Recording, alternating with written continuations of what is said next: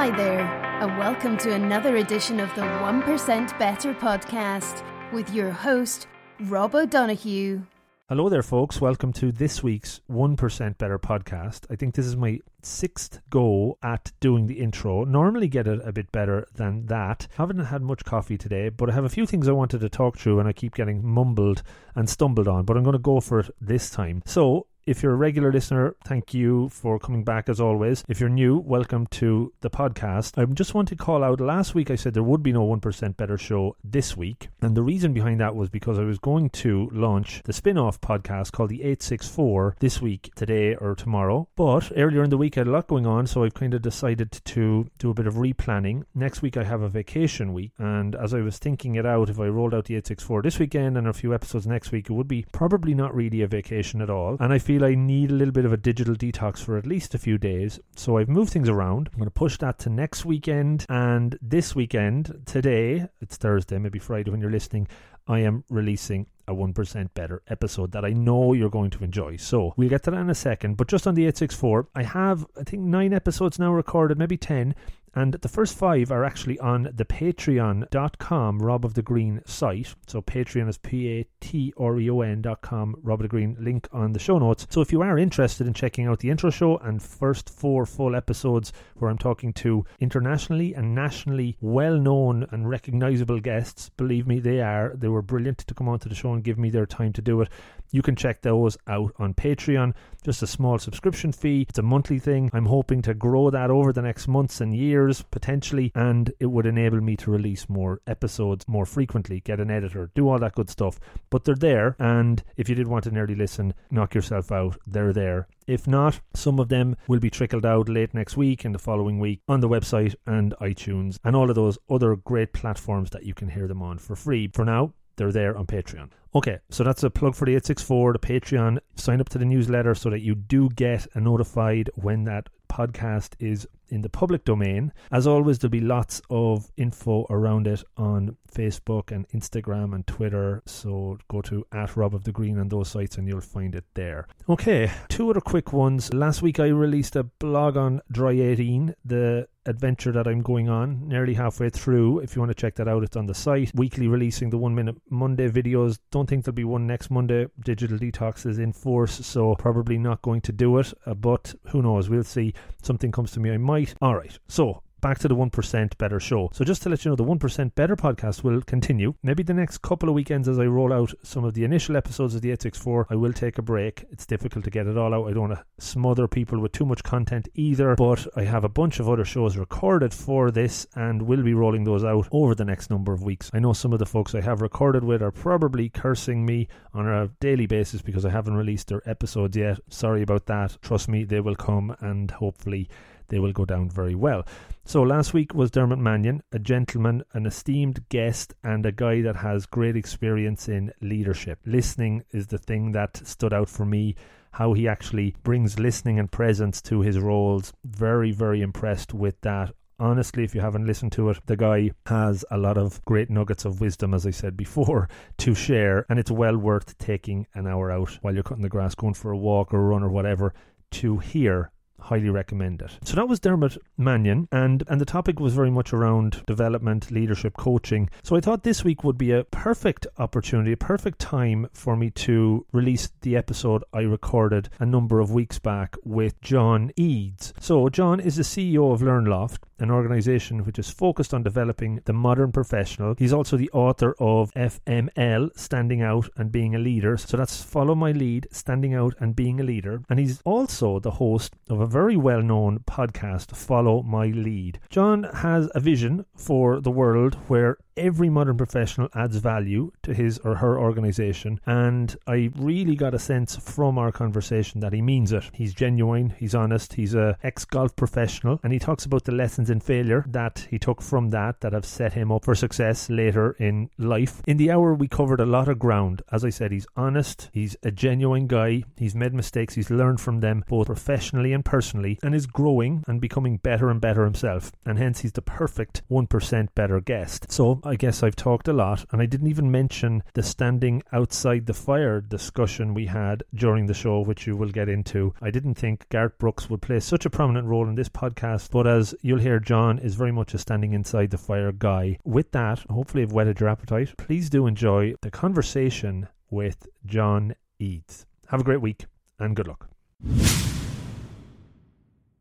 Hey folks, welcome to another episode of the 1% Better podcast, and I am delighted to introduce my guest today, John Eades. He is the CEO of LearnLoft, and he's also a fellow podcaster with a very successful podcast called Follow My Lead. John, welcome to the show. Delighted to be here. So John, I'm really looking forward to talking through your journey, certainly around podcasting, certainly around your company, but typically I like to go back in time a little bit and maybe get a bit of perspective, context on who you are growing up and figuring out what, ambitions were like when you were growing up.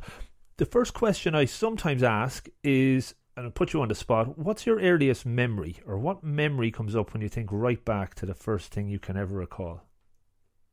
I have one of the worst memories of all time, Rob. I can barely remember yesterday.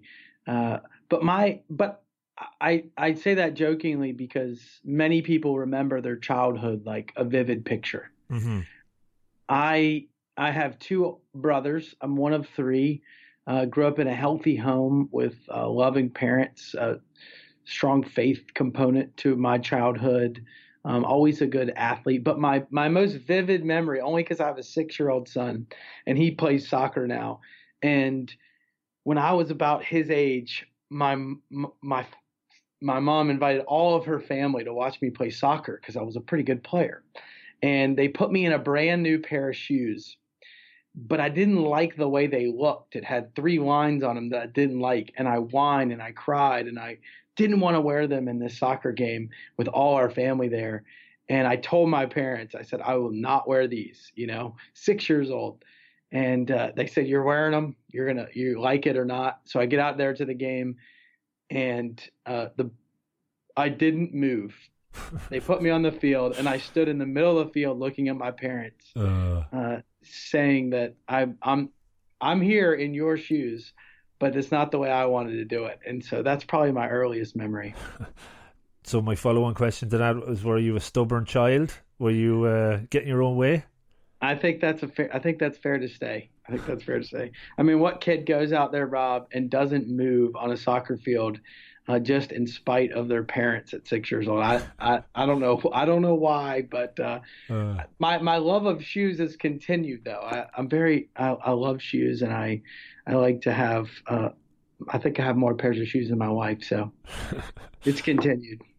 So soccer was a big thing for you growing up. Like, obviously from Ireland, soccer, Gaelic football is our big sport here, as you might know, but soccer is definitely number 2, follow the Premiership, follow English football. I know in the US, I suppose the MLS might have around 1994 World Cup, and then the MLS kicked off around then. Where did soccer originate, or why was that a big thing? With 3 boys in a house, we played every sport, and right. Soccer was just one of them. I've come to love soccer, or football, as you guys would say. Mm-hmm. My colleague, Mark Houston, is an Englishman, and so he's a big Villa fan. And right. So, I think I'm promoting it with my son because I think it's really the future of American sport. Mm. With all of the concussion stuff going on in American football, in 15, 20 years, I think soccer's only going to continue to grow and get better here.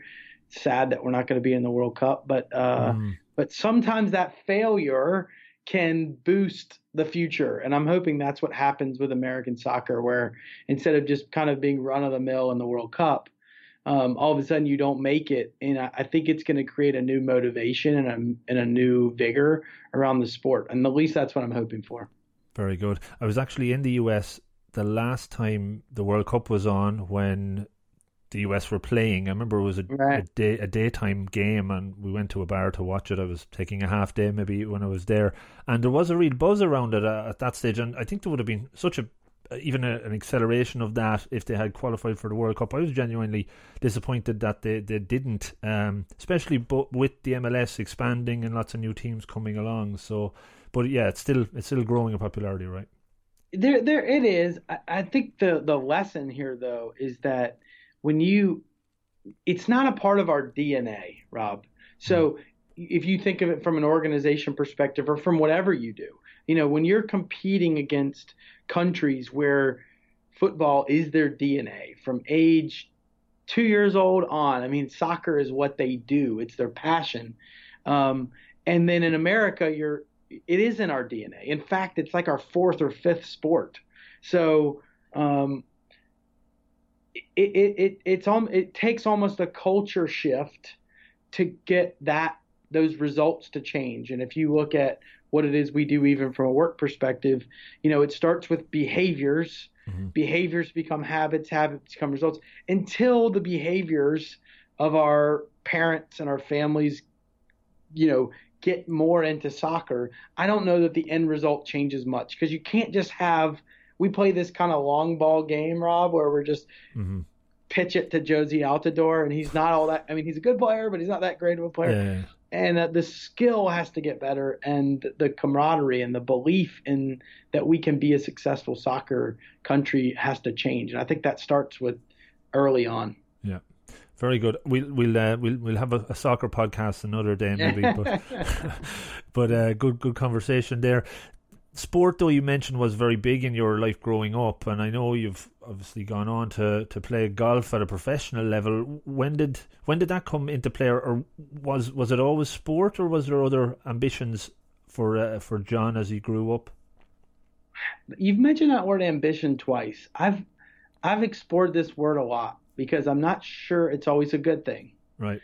I've always been an ambitious person, but for much of my life, Rob, that ambition was selfish. Right. And that ambition hurt other people. And so while it might have been a key to some of my athletic success, from a golf perspective, I played college golf at the University of Maryland, and then went on to play 3 or 4 years professionally before giving it up. But it helped me think about what I needed to do in order to be as successful as I possibly could. Having said that, at times it took a toll on others. And when I wasn't thinking of others' feelings, or thinking of the way others were perceiving me, or treating people poorly to kind of get where I was trying to go. In a lot of ways, Rob, I was stepping on others to get where I was trying to go. And we have a model that we teach called the leadership compound, and it actually comes from this, where there's 4 circles, Rob, and the top 2 circles, what we believe every teammate should have is confidence. And the second circle is drive. So the top 2 circles, you have confidence and drive. And if you only bring those 2 things to work, or to your team, or to anything, it's what we call the jackass compound. Right. It's that ambition that we're just talking about, right? We need to be confident, which can absolutely be taught. We need to be driven. We need to be able to get up out of bed and go. You don't have to pull me out of bed in the morning, right? Much like you. But if we only bring those 2 things together, we're not great teammates. We're only thinking of ourselves. We're me people. And that's what I was for many years. And I know how difficult that is for other people. There's an old African proverb that I use all the time, which is, if you want to go fast, go alone. If you want to go far, go together. And so that ambition, that golf mentality that I have, I was going by myself. And so the bottom 2 half of that leadership compound is selflessness, that humility, thinking of other people, putting other people before yourself. And then the other is character, high character, the mental and moral qualities distinctive to you as an individual. So, and if you only bring those bottom 2 things to work, Rob, it's what we call the cordial compound, or just too nice. Right. So what we're really trying to do is get people that bring all 4 of those things together every single day. And that's what we call the leadership compound. So to kind of make a really long-winded answer to your question, early in my life, I only brought those top 2 circles. And now I'm looking to bring all 4. Very good. So was there a turning point then, John, when you started to say, maybe I shouldn't be so quote unquote selfish and start thinking of others or incorporating others' opinions? Yeah, of course. I always took my faith seriously, Rob. Right. It was a big part of my life growing up. But when I really understood that I couldn't do it alone, and for me, it's my Christian faith. I'm a Catholic. But when I fully understood that I couldn't do it alone, and that God and what Jesus had done for me, it really changed my perspective a great deal. And all of a sudden, I felt like it was all John's responsibility and someone else had helped me along the way. And that was a big move. And then about that time, I met a woman named Amy. Her last name was Ellis. Her last name is now Eades. We went running one day, Rob. I've never told this story. Okay. We went running one day, and I'm not a big runner, but I get around. She loves to run. And we'd probably been dating about a year, and we run about 5 miles. We get to where we were going, and I was just exhausted, and I was laying on the floor, and I said something to her that I shouldn't have said, and she just let me have it, man. She was like, so shallow, only thinking of yourself. She just really let me have it. Right. And I'll never forget, after she left the room, I was laying there on the floor, Rob, and I just said, man, the problem isn't her. The problem is me. Mm-hmm. And I was just only thinking of myself. And so in those 2 moments kind of combined, and they kind of happened at the same time 7 years ago. But that moment was very defining for me, because I thought, if I'm ever going to have a successful relationship and one day have a family and have kids, I can't think about myself all the time. And then now that I run my own business and I have team members, the same is true there, right? If I'm only thinking about myself or what's best for John, my team will not give the best possible things that they can give, and we won't get where we're trying to go. It's all intertwined, if you will. I guess what I'm taking from that, though, is that it happened at a young age. You were quite young. Sometimes that sort of breakthrough or realization around being selfless as opposed to selfish doesn't happen to people till a lot later in life. So maybe that's a good thing as well. Yeah, and to think I'm special, I would be kidding myself, right? So much of life, it's about the people in it, the people that you surround yourself with. I mean, everybody's talked about. A lot of people have talked about you are what the 5 people you are most closely align yourself with, and I think that's while it's so cliche, it is so true. If you're surrounding yourself around selfish people that are only thinking of themselves, that are only after, going out to have a good time or party or drink or, anything that's going to make me feel good, you're going to probably act a lot like that. Conversely, if you're surrounding yourself with people that are going somewhere, that are working to help make an impact on other people, that are, out to build something greater than themselves, you'll probably look to mimic that. So I think that's a big part of it, where I'm going to get on the soapbox here just for a second, but we think there's an age for everything, and that we should be this by this age or this by this age. And the truth is, we're one stoplight away, we're one doctor's appointment away from that perspective on age being changed in an instant. Mm-hmm. And so why wait? Mm-hmm. Like, why wait? If you're a selfish person today, why wait until you're 55 years old or 60 years old to say, I'm going to start thinking about other people? It makes no sense. In fact, if you wait that long, Rob, by its very nature, your relationships in your life are going to be much worse at 55 or 60 than you would if you changed at 25. So I know that's not an easy thing to flip on, but there was a guy we had on the podcast. He gave this perspective about a light, like a candle.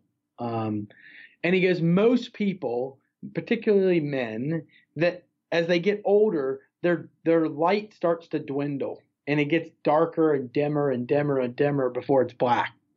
And he goes, what you really want in life is you want that light to get brighter and brighter and brighter and brighter as you get older. And he goes, so often, the vast majority of people, it gets dimmer. Mm. And that mental image always has made a big impact on me, because I think, am I doing things today that make my life, that light shine brighter as I get older? Or am I doing things today that makes that candle get dimmer? Interesting. I can certainly connect with it. I think just when we were talking off air, talking about my own journey and whatnot, I definitely personally feel that my life is getting brighter than dimmer, but it was probably getting dimmer for a long time, just until I figured out a bit more about myself and gone through some suffering and some pain and some realizations that I think you kind of might have went through yourself from that perspective. You talked about faith being very important as well. One of the things that helped me figure out myself a lot is really landing on kind of core values and what are really important to me, and using those as a guiding light or something to actually make decisions around. Have you had always a good sense of what your values were and who you were, or when did those start to form clearly? Yeah, I mean, I think so much of our world, particularly mine, we have absolutely nothing to do with, right? I didn't choose my parents. I didn't choose being white. I didn't choose growing up in America or being American. And all four of those are enormous advantages that I have that I did nothing for. And so much of what I believe those values, those foundations, those principles are in our life are taught when we're young, and we have absolutely no control over. And I was so lucky to have two parents that instilled that faith system in me, that right and wrong system in me. While I do think we all have a DNA of right and wrong that we're given, no matter who your parents are, I think that goes a long way early, and I was blessed to have that. And certainly you continue to evolve it and grow it and develop it as you get older, probably similar. Maybe you're reconnecting with some of those values. Mm-hmm. But I was lucky in that regard. Very good. When you was going through college, was there other folks that you had influenced or were influenced by that stood out, that kind of helped you along the way? Well, I think there's always people, there's always individuals, right? That you could go in your memory and say, man, that person had a huge impact. But, I think the big jump for me, and I think for anyone listening to be able to think about, because there is absolutely nothing wrong with being proactive and finding the right people in your life. Certainly, meetings happen by chance or by faith. If you think God has a part in that, I certainly do. But certainly those meetings happen. But there is absolutely nothing wrong with being proactive. And I'll give you a perfect example in a story. I was not a reader. In fact, I took my education almost laughingly serious because of sports. I just thought I would always be a professional golfer. I never put in a lot of effort to my education. And then when I quit playing golf and I started working, I don't know, it was like a light bulb went off that I needed to read. And I just started devouring. I just started reading and listening to podcasts. And I mean, it like triggered something in me. My first job was working for a company called Sales Performance International. And they had a sales training program. And I would watch this sales training program happen, this 2.5-day workshop. And I saw what it did to people's lives. It was stuff that they weren't taught in college, but it had so much value, Rob. Uh-huh. And I was like, man, that's incredible, right? Like, they didn't teach me that in college. And this stuff works. This stuff I can apply in life. Like NLP type stuff, was it? It was a sales methodology called solution selling. Okay. But it was like that stuff that they weren't teaching you in university or in college, that like, man, I can actually go apply this. I can use this in my life. And that was a big trigger for me. So I started reading a lot, Rob, and someone gave me a book called The Energy Bus. It's by an author named John Gordon. And John is a fantastic man. He's come on the podcast. But this to make the connection to being proactive and building your network and finding the people is I really wanted to meet John. He was doing what I wanted to do. Right. And I really wanted to meet him. And instead of going to a conference where he was going to be speaking and coming up to him after and shaking his hand, I sent John an email and I said, you don't know me, but your writing's made a big impact on me, big impact on my thinking. I know you have a daughter going to Clemson. My whole family went to Clemson. Right. And I said, I would love to meet you at a Clemson football game. Right. So you could see your daughter and we could meet. Cool. And sure enough, he responded. He said, yes, let me get back to you with a few dates. And so this is where the story gets great. We meet at a Clemson game about 6-8 months later. He met me for 45 minutes before a game. And during that meeting, I asked him a question. He was been working with the Clemson football team. And I said, what makes this football coach, Dabo Swinney, so special? Such a great leader. What does he do? And he just looked at me and he said, I've never seen a guy that uses love and discipline like him. And as a parent, as someone that leads a team at work, those two words just stuck in my head like glue. And since that meeting, Rob, some 3 years ago, it's become the core of what we do as a business is we studied 22,000 leaders around love and discipline. So to bring it full circle, without me being proactive in reaching out to him and him having an open heart to mentor me, and now, we'll exchange emails and talk or whatever, but you got to be proactive in those people that can help you get where you're going, but not in a selfish way, in a learning way, I just want to get to know you more. I want to learn how you got to where you are. I never asked him for one thing, right? Other than to go see his daughter and spend a couple minutes with me. That was a good in though, but yeah, the authenticity and the wanting to learn as a value is massively important there. I've probably sent emails to a lot of folks and obviously connected with you, and again thanks for coming on to the show. It's there is probably a small percentage of folks that will actually come back, and you probably have to be on a similar plane or certain things aligned. Do you believe that did any of actually your techniques you might have learned in the Sales Performance International, was there any kind of subtle approaches that you can apply in when you're trying to engage with people, not in the wrong way, not in a kind of a manipulative way, but in a way to try and get them on board? Well, I mean, absolutely, right? I mean, I think everybody's selling every day, whether they know it or not.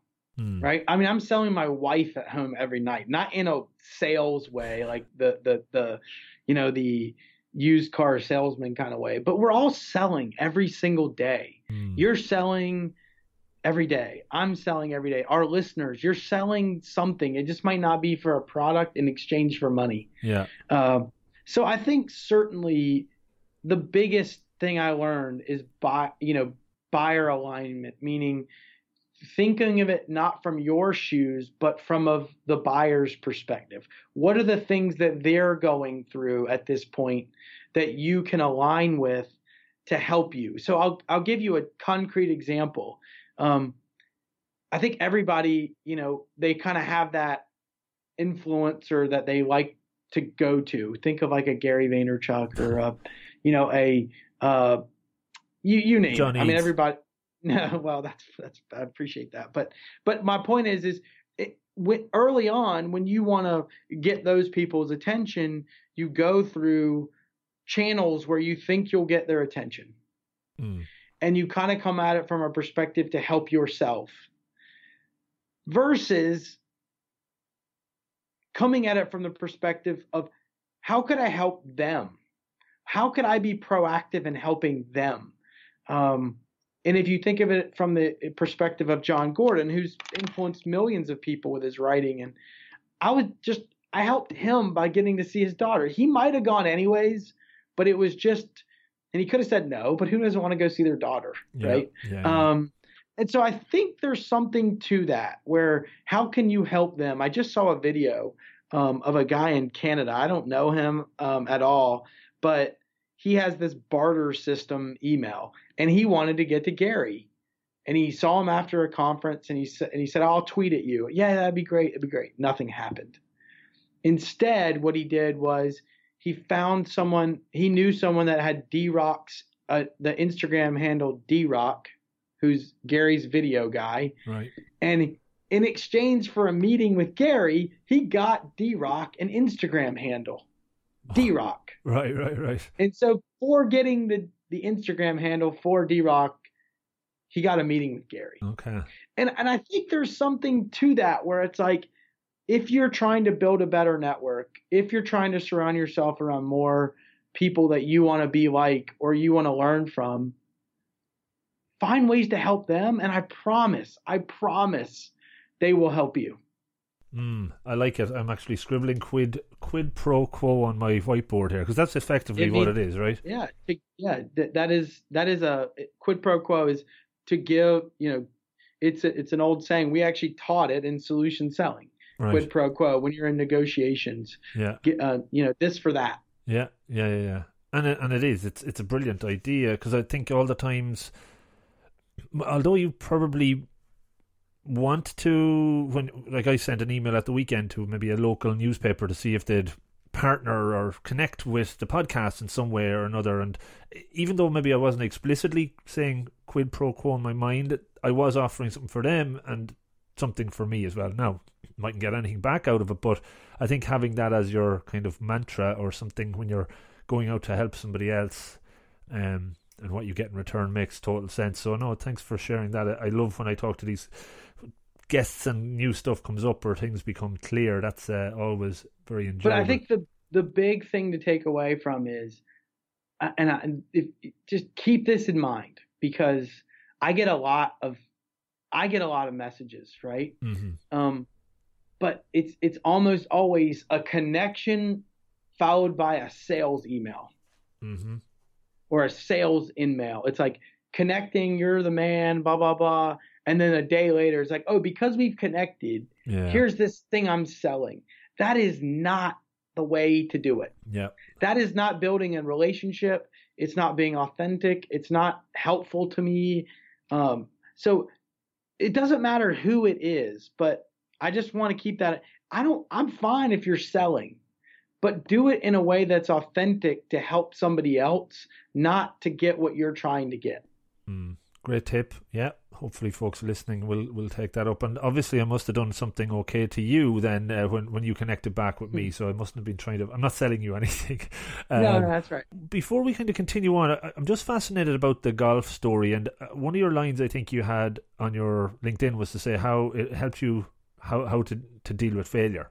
Can you maybe talk to me a bit about that? Yeah. So golf is an incredible sport in the fact it's almost like baseball. I know you guys aren't big baseball over there, but the best baseball players in the world hit 300. Yeah. So 1 out of every 3 or 4 at bats, they get a hit. Well, golf is the most humbling game because you're trying to hit a ball that's still, and it's incredibly hard. And you can play for years and years and years and never win a golf tournament, even as a high-level college player or a high-level professional player. And if you win 1 or 2 tournaments a year, you had an incredible year. So think about that. If you played 30 events in a year and you won 1, you're batting 1 of 30. Yeah. And I think it requires such courage to keep getting up, thinking and really belief in yourself that the next round and the next shot is going to be better.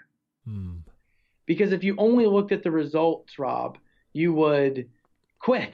You would quit because you don't win, or you finish 30th, or you finish 15th, or you miss a cut. you would just quit. You'd pick a different sport. That's for sure. So it really taught me about failure, because having the courage to get up and do it again, even after not winning, is half the battle in this life. I've thought about this a lot. There's a I don't know if you know who the musician Garth Brooks is. I do. He's very popular in Ireland for sure. Okay, this guy's I think he's the best performer on the planet. If you go to a live concert, whether you like country music or not, this guy just is an incredible performer. Mm-hmm. And he's got a song called "Standing Outside the Fire." I know it, yeah. It's incredible. It's right, the best. Right. But there's something to this song about, being in the arena or being in the fire, standing outside it. So many people stand outside the fire in fear that I'll fail, or in fear that I won't get the traction that I want, or fear in whatever you're writing or whatever it may be. And I try to teach my kids, and I teach my team all the time, like, we might fail. We might not make it. You never know.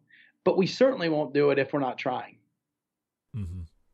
And so I love that idea of being in the fire, being in the arena.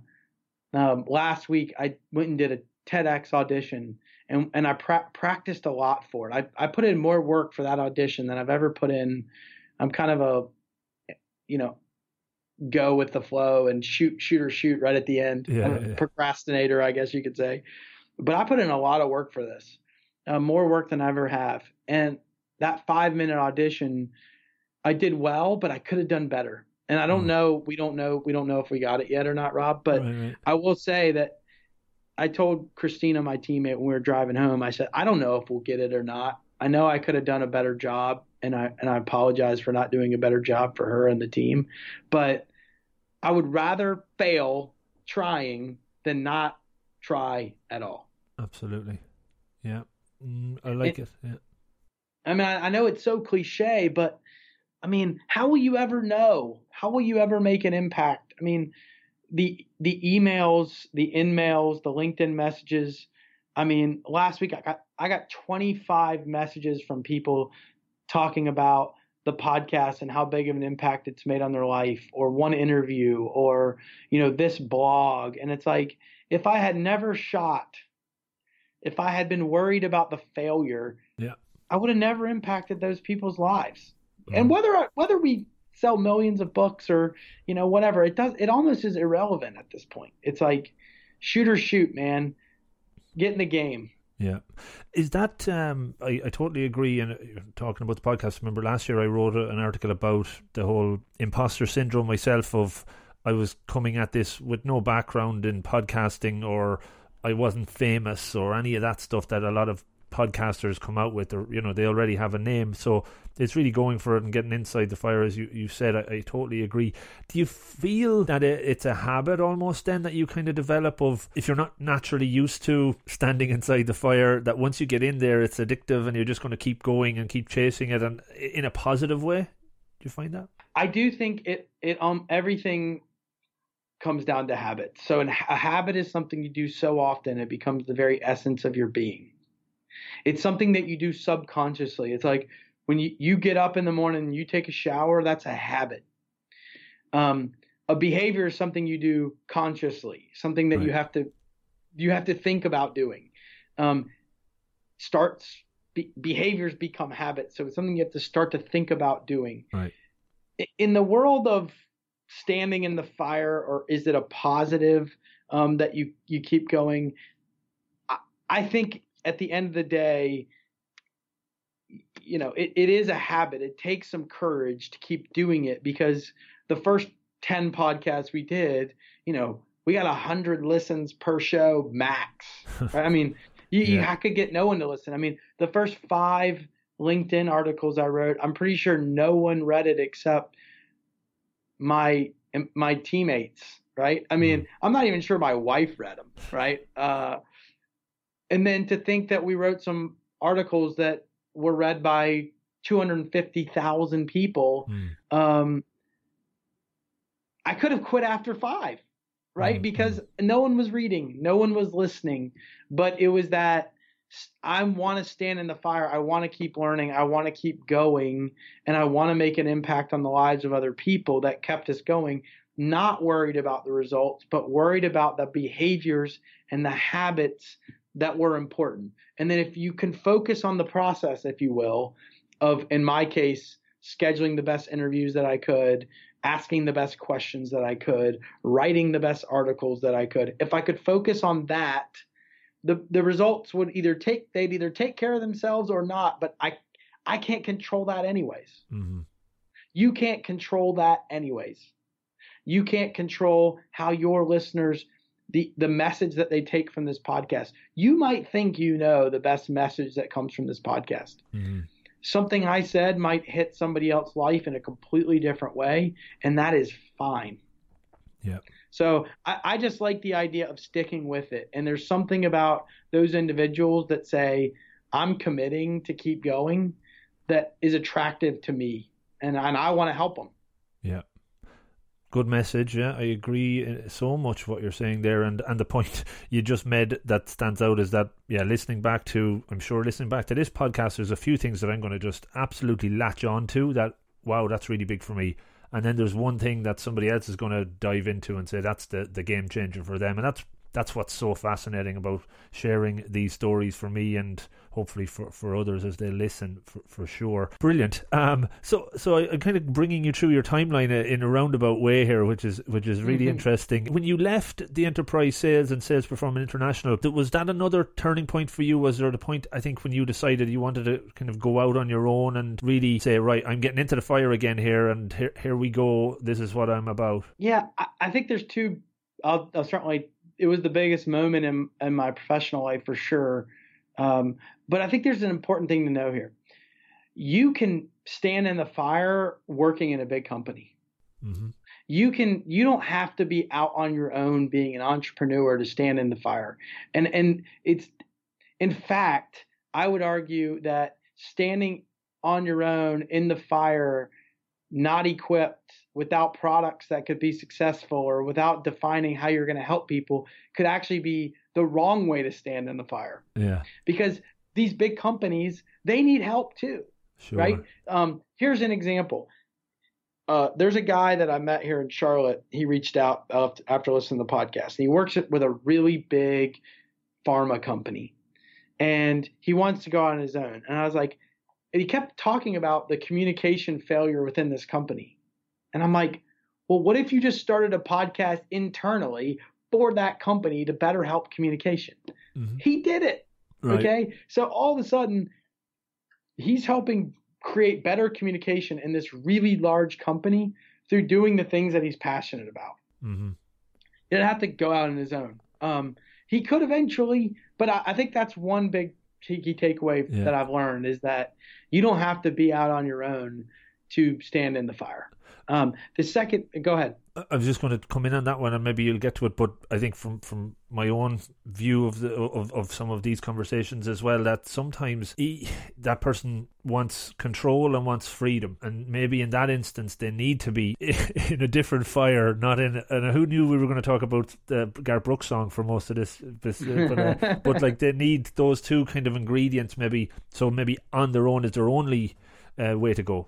But that's just an observation, I guess. Yeah, it absolutely could be, right? I mean, if you're working for a bad boss or an environment that doesn't promote creative thinking and trying new things, and then you probably do, Mm-hmm. But each situation is different, and you're a coach, you get that. I mean, you take each situation independently, knowing what someone's tolerance for risk is, and whether they could thrive in that environment in a better or different way. Sometimes you can't, right? Mm-hmm. I mean, sometimes the workplace is toxic or the boss is bad. I mean, where it doesn't matter what you do or how creative you get, you're never going to thrive there. And It's time to go.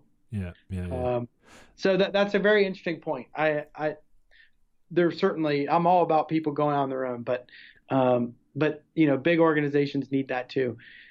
So, I left Sales Performance International.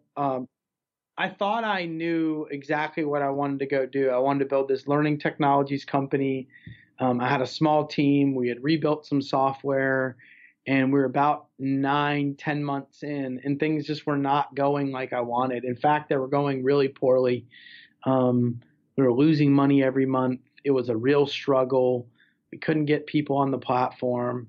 And I took one of my better employees and I said, I have to make some changes. And I let her go. Right. Fired her.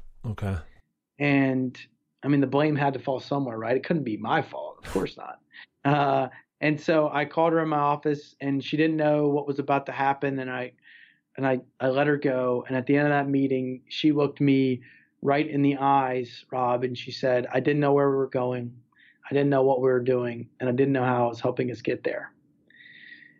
And as she walked out of my office, her words just hit me like a ton of bricks, that the problem was not her at all. The problem was me from a leadership perspective. I just failed my team from a leadership perspective. And so why I say that was the biggest moment in my life, particularly professionally, it was because instead of building this learning technologies company, I kid you not, I put my head in my hands and I said a prayer right then. I said, God, I know this happened for a reason. And I'm not going to let that failure define me. And so that's why we got on the leadership development track. I mean, that's why we became a content company, because I didn't want to let that experience happen to anyone else. And not just for me or for them, but most importantly, Rob, because leadership is about other people. So the people that I was actually hurting were was the woman that left my office that I had to fire. It hurt me, but it really was hurting her. And it was hurting the rest of my team. My leadership failure was hurting my people more than me. And so that really was where our purpose became. And that's why we started the podcast, and that's why we started writing. And that's why we've built, 7 leadership development programs and assessments and surveys and all that kind of good stuff. So that's where that transition from being an entrepreneur and wanting to build this software company that was going to get sold for millions and millions and millions of dollars, and then figuring out that I failed from a leadership perspective, and that's what got us on the leadership development track. So that's really, my failure became my purpose to help other people. Very good. Do you think that was the culture, was the environment, was it that the other team members couldn't talk to you about where they were going at the time, that it had to come to that point? It's a good question. A lot of driven type A people think that if people aren't like that, they're not going to be successful, or they're not going to help get where you're trying to go. And in fact, that's wrong. It's just wrong. And I think I had a vision for my hand needing to be in everything. I had to help make every decision. I had to work, 100-hour weeks, and I still work really hard, and that is super important. But not everybody does it your way, and that is okay. Mm-hmm. And the fact that I wasn't providing a vision for where we were trying to go and using their brain to help us figure out how to get there and be creative and do different things. It was the John show, and it was quickly running us right into the ground. And so that moment changed me. And I hope that anyone listening, I was the classic micromanager, and it almost killed us. Right. Interesting stuff. So from there, from that failure, you've turned into a big success. So maybe talk to me, and I'm conscious of time. I know you probably have to get to something else soon enough as well. Talk to me about the last couple of years and how things have grown and exploded, and how you as a leader have developed, and how the business has developed. Well, it was in that moment that I woke up the next day and I just said, I'm going to go do everything I can. I'm just going to, it's become more than golf ever was, which is crazy, right? To think that I loved golf so much that I was going to do it for my profession. To think that now I wake up every day just so excited to learn and then teach other people how to become a better leader. I'm more passionate about that than I ever was about golf, which is such a cool thought, right? That I can be that passionate about something that, and when you think about success, I mean, I was with two friends this weekend, and we have a new 90-day leadership program that we created from a podcast guest. And the first question I'm asking everyone on this journey is, how do you define success? Mm-hmm. And for many years, I thought success was monetary. I thought it was cars and houses and, you know, being able to do what you want to do all the time, right? And I've come to define success a completely different way. And so what I'm asking everyone that's going on this 90-day journey with us is, how do you define success today? And then hopefully at the end of 90 days, we're defining it somewhat differently. And so I define success today as making an impact on the lives of other people and the quality of the relationships closest to me. And not just, you know, surface level. Can Rob and I have a quality of a relationship where I can help you on your walk and you can help me on mine? And if I can do those two things at a really high level, I've been successful. The monetary stuff will come. And so I think taking that perspective of, you say you've had this success, that's the way I'm defining success. Mm-hmm. And then now the habits and the behaviors and the things that I do every single day are out to make those two things reality. And so we write a weekly column on Inc.com. You know, last year we reached 2.2 million people with our writing. You know, the podcast has reached over 300,000 people. I mean, it's crazy. And we're not even there yet. We're just getting started, which is the cool part. So, you know, it was a big honor to be named one of LinkedIn's top voices last year in workplace and management.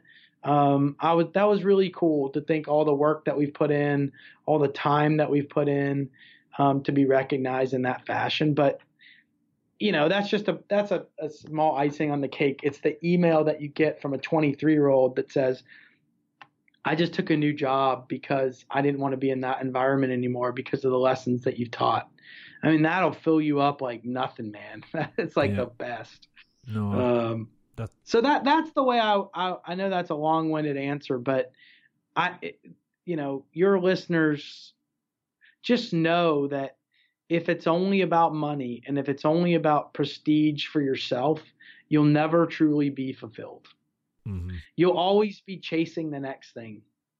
And I was watching 60 Minutes last night. Pope Francis was on. There's a documentary coming out about Pope Francis, which I'm interested in seeing. But he said something similar, and he basically says that if we're only ever chasing that fame and that money, that, you know, it will never be enough.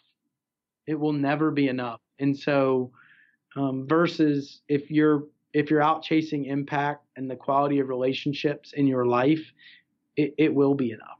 And so think of it that way. What's resonating with me, what you're saying there, is what I've been just hearing in lots of areas in the last while. It's just be that person of value rather than that person of success. You know, if you take care of the value. I think that's an Einstein quote I've heard a few people quoting, and if you can focus I think John Maxwell said significance over success. And I think that's, you know, I mean, it's just true, right? I mean, can you have a life of significance? And I would argue that that's what you're doing here, right? What you're working to do is to be significant versus successful. Yeah. And there's absolutely nothing wrong with making lots of money. And I mean that. I mean, you can't run your business without money. I can't run mine, right? I can't pay my employees. We can't provide for families. I mean, yes, we have to make money. There's no doubt about it. There's absolutely nothing wrong with money and making lots of it. It's just, what are you ultimately trying to do with it? Is it to just have a calling card to say I've made $1 billion, or is it to go do something great with it? And I think that's a really good question that people should be asking themselves. Yeah, I like that. And one thing that again jumps up for me is when you think about, you know, if you're successful and make lots of money, maybe when I was younger, certain things like a house, a car, traveling around all the time are the things that come to mind.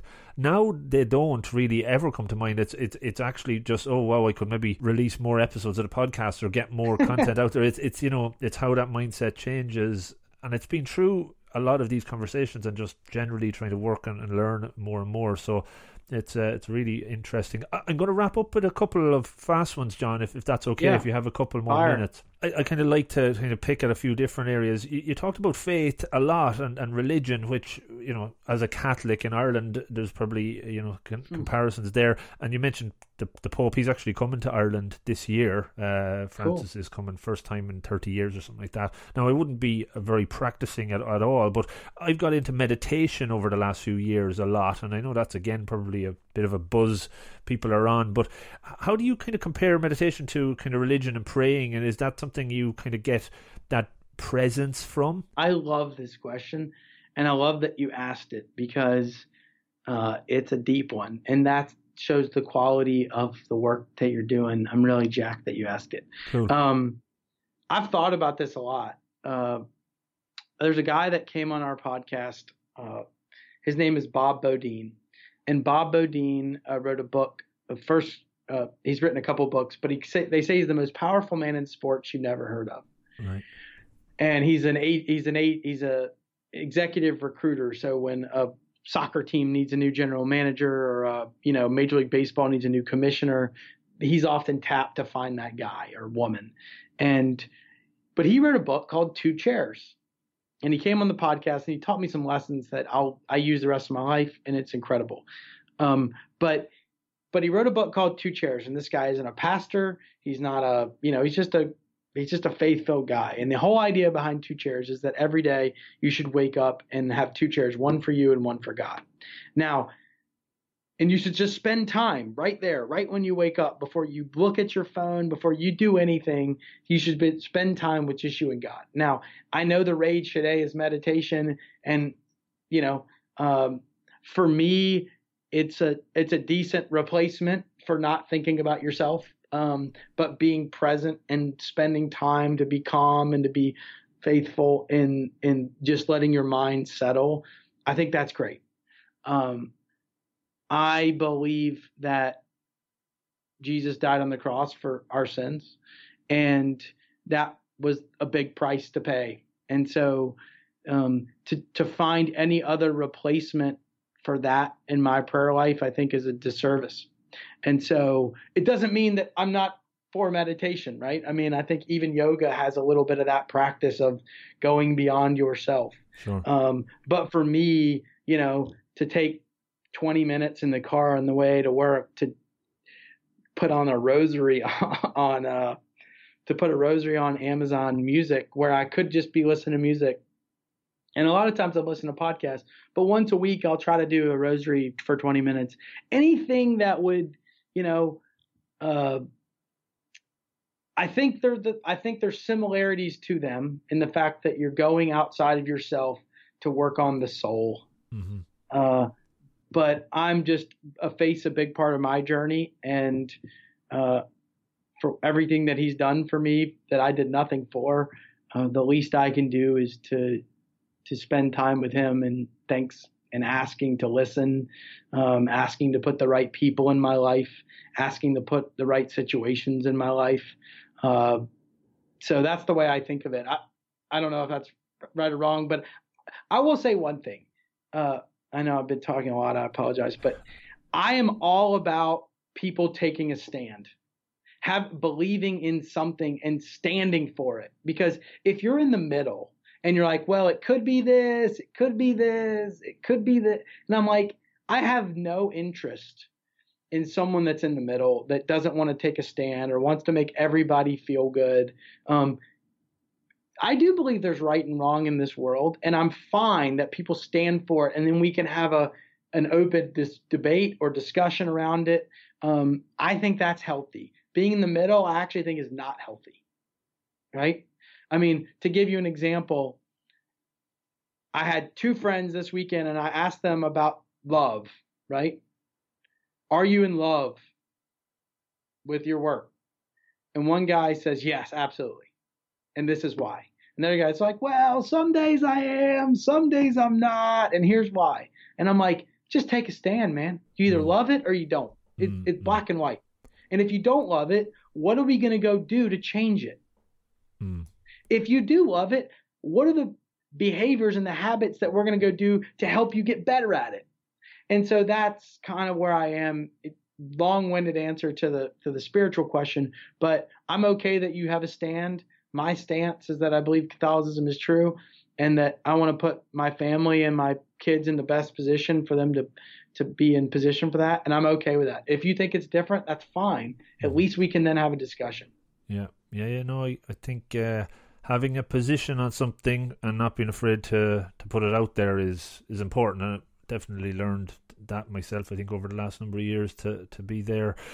Two quick ones then. We talked about cliches earlier, and I like the question. Is there a saying, or is there a cliche, is there a phrase that you kind of use most regularly that you kind of live by? Anything come up for you there? Patience is a virtue. Patience is a virtue. I was told that by my dad for my whole life. Patience is a virtue.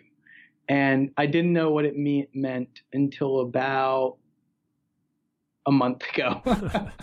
I mean, it's crazy because we all want it right now. And in this world that we're in today, it's right now, man. Like, can I get 1 million likes right now? Can I get, like, you know, I want to be a millionaire, a billionaire right now. And I want to have the best relationship right now. And it doesn't happen that way. It doesn't happen that way. I mean, there's only so many lottery winners, right? I mean, there's a guy in the States named Dave Ramsey who's created a big business called Ramsey Solutions. And I heard him say one time, he's never come on, I'd love to have him on, but he said, I always thought that if I could just do this, I would make it, right? If I could just get on this radio station, I would make it. If I could just get on Oprah, I would make it. If I could just get, and every time I got there, I realized that it was just another step towards being more successful, right? Yeah. And I think that idea of patience as a virtue, like if you're proactive and you're patient at the same time, good things will happen. If you're proactive and patient at the same time, good things will happen. And keep that mindset has been really helpful in building what we're building. Very good. Last one, just around leadership, because obviously that's what you're focusing on, the Welder Leader Program. I'll let you give a shout out about how people can get in touch. What's the one characteristic that you think is the most important in a leader that you could see emerge over the last while? Well, it starts with what leadership is. If you Google leadership, there's 30,000 definitions of it. I've come to define leadership this way: someone whose actions inspire, empower, and serve others to produce an improved state over an extended period of time. Someone whose actions inspire, empower, and serve others to produce an improved state over an extended period of time. At the core of leadership, it's not about you, it's about them.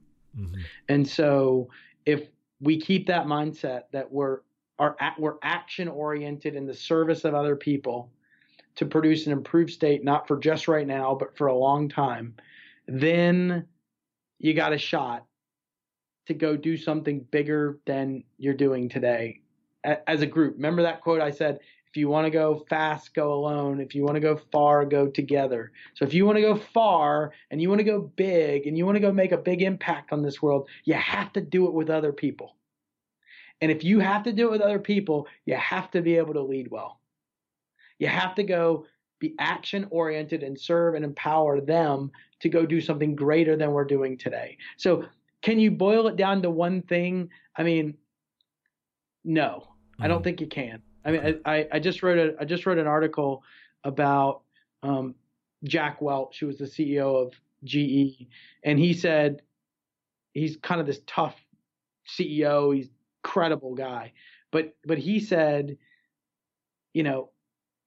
he boiled it down to an essence, which would be empathy, which would be gratitude, which would be giving. And which surprised me. This hard-nosed, financially driven guy that's been married a couple times would boil it down to that. It was almost the opposite of his approach that you would have seen during his career. I know the guy from listening to podcasts as well, and it's interesting. Yeah, so if I would boil it down to that, is like, can you make it about other people? And the more you do, if you have their best interest in mind, the better the team's going to do. There's nothing good. If you have information that's going to help somebody else perform better or do better, and you withhold it in fear of conflict, you're not doing them a service. You're actually doing them a disservice. So if you're leading a team, or you are a leader of your family or your spouse or whatever it may be, and they're doing things that are hurting them for the long haul, and you're not telling them, you're not leading. Yeah. You're hurting. Sure. And so keep those things in mind. Like, I really believe Jocko Willink famously said, there are no bad teams, there are just bad leaders. Think about that. Yeah. Like, there are no bad teams, there are just bad leaders. And I think he is so right. He's a good guy, all right. I like his stuff. John, look, we've gone over the hour, and this has been fascinating, as I said, all the way through. Thanks so much for taking the time out to do that. Just give a shout out how folks can get in touch. I'll obviously include everything in the notes. Oh, yeah, you can. The business is LearnLoft. You can go to learnloft.com. We have a free assessment there that anybody that manages or leads a team can take. We have a culture survey that someone can take to determine what level of culture their organization is, level 1 through level 5. We have a new 90-day leader challenge program that we're doing with only 15 people that they can learn more on the site. And then LinkedIn's the best place to get me. John Eades on LinkedIn. I'm happy to help any way I can. Thanks for having me on.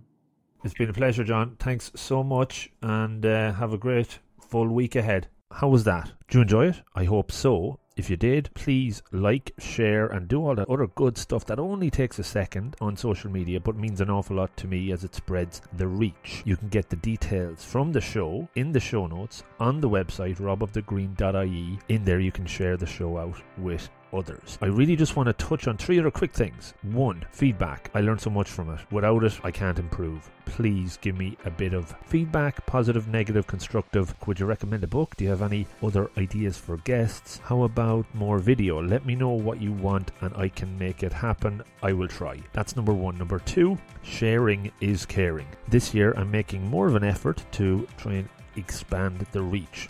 Facebook, there's a page and there's a group. The 1% Better community on Facebook is where I really hope new listeners go to, share ideas, comments, in general things that they could help others with. That's what it's there for. Follow me on Spreaker.com. That's the new host. I'm on Twitter, growing not exponentially at all, but slowly. So please follow there.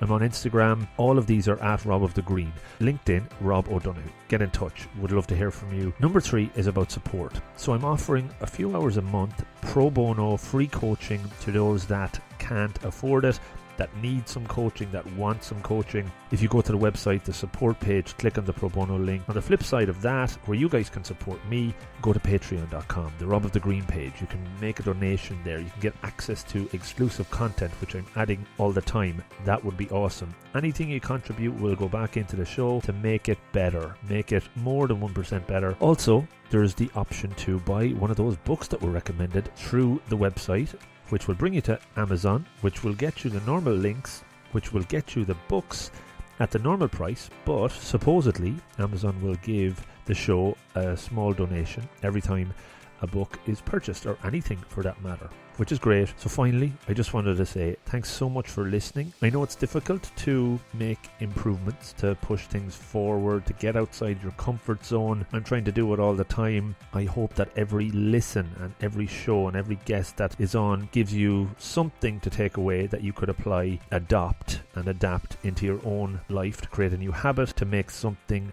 better. Don't overreach. Small improvements, 1% is enough. And thank yourself for making the time to listen to the show. It shows you're interested in learning, improving, and getting better, even if it's just 1% at a time. Have a great day and good luck.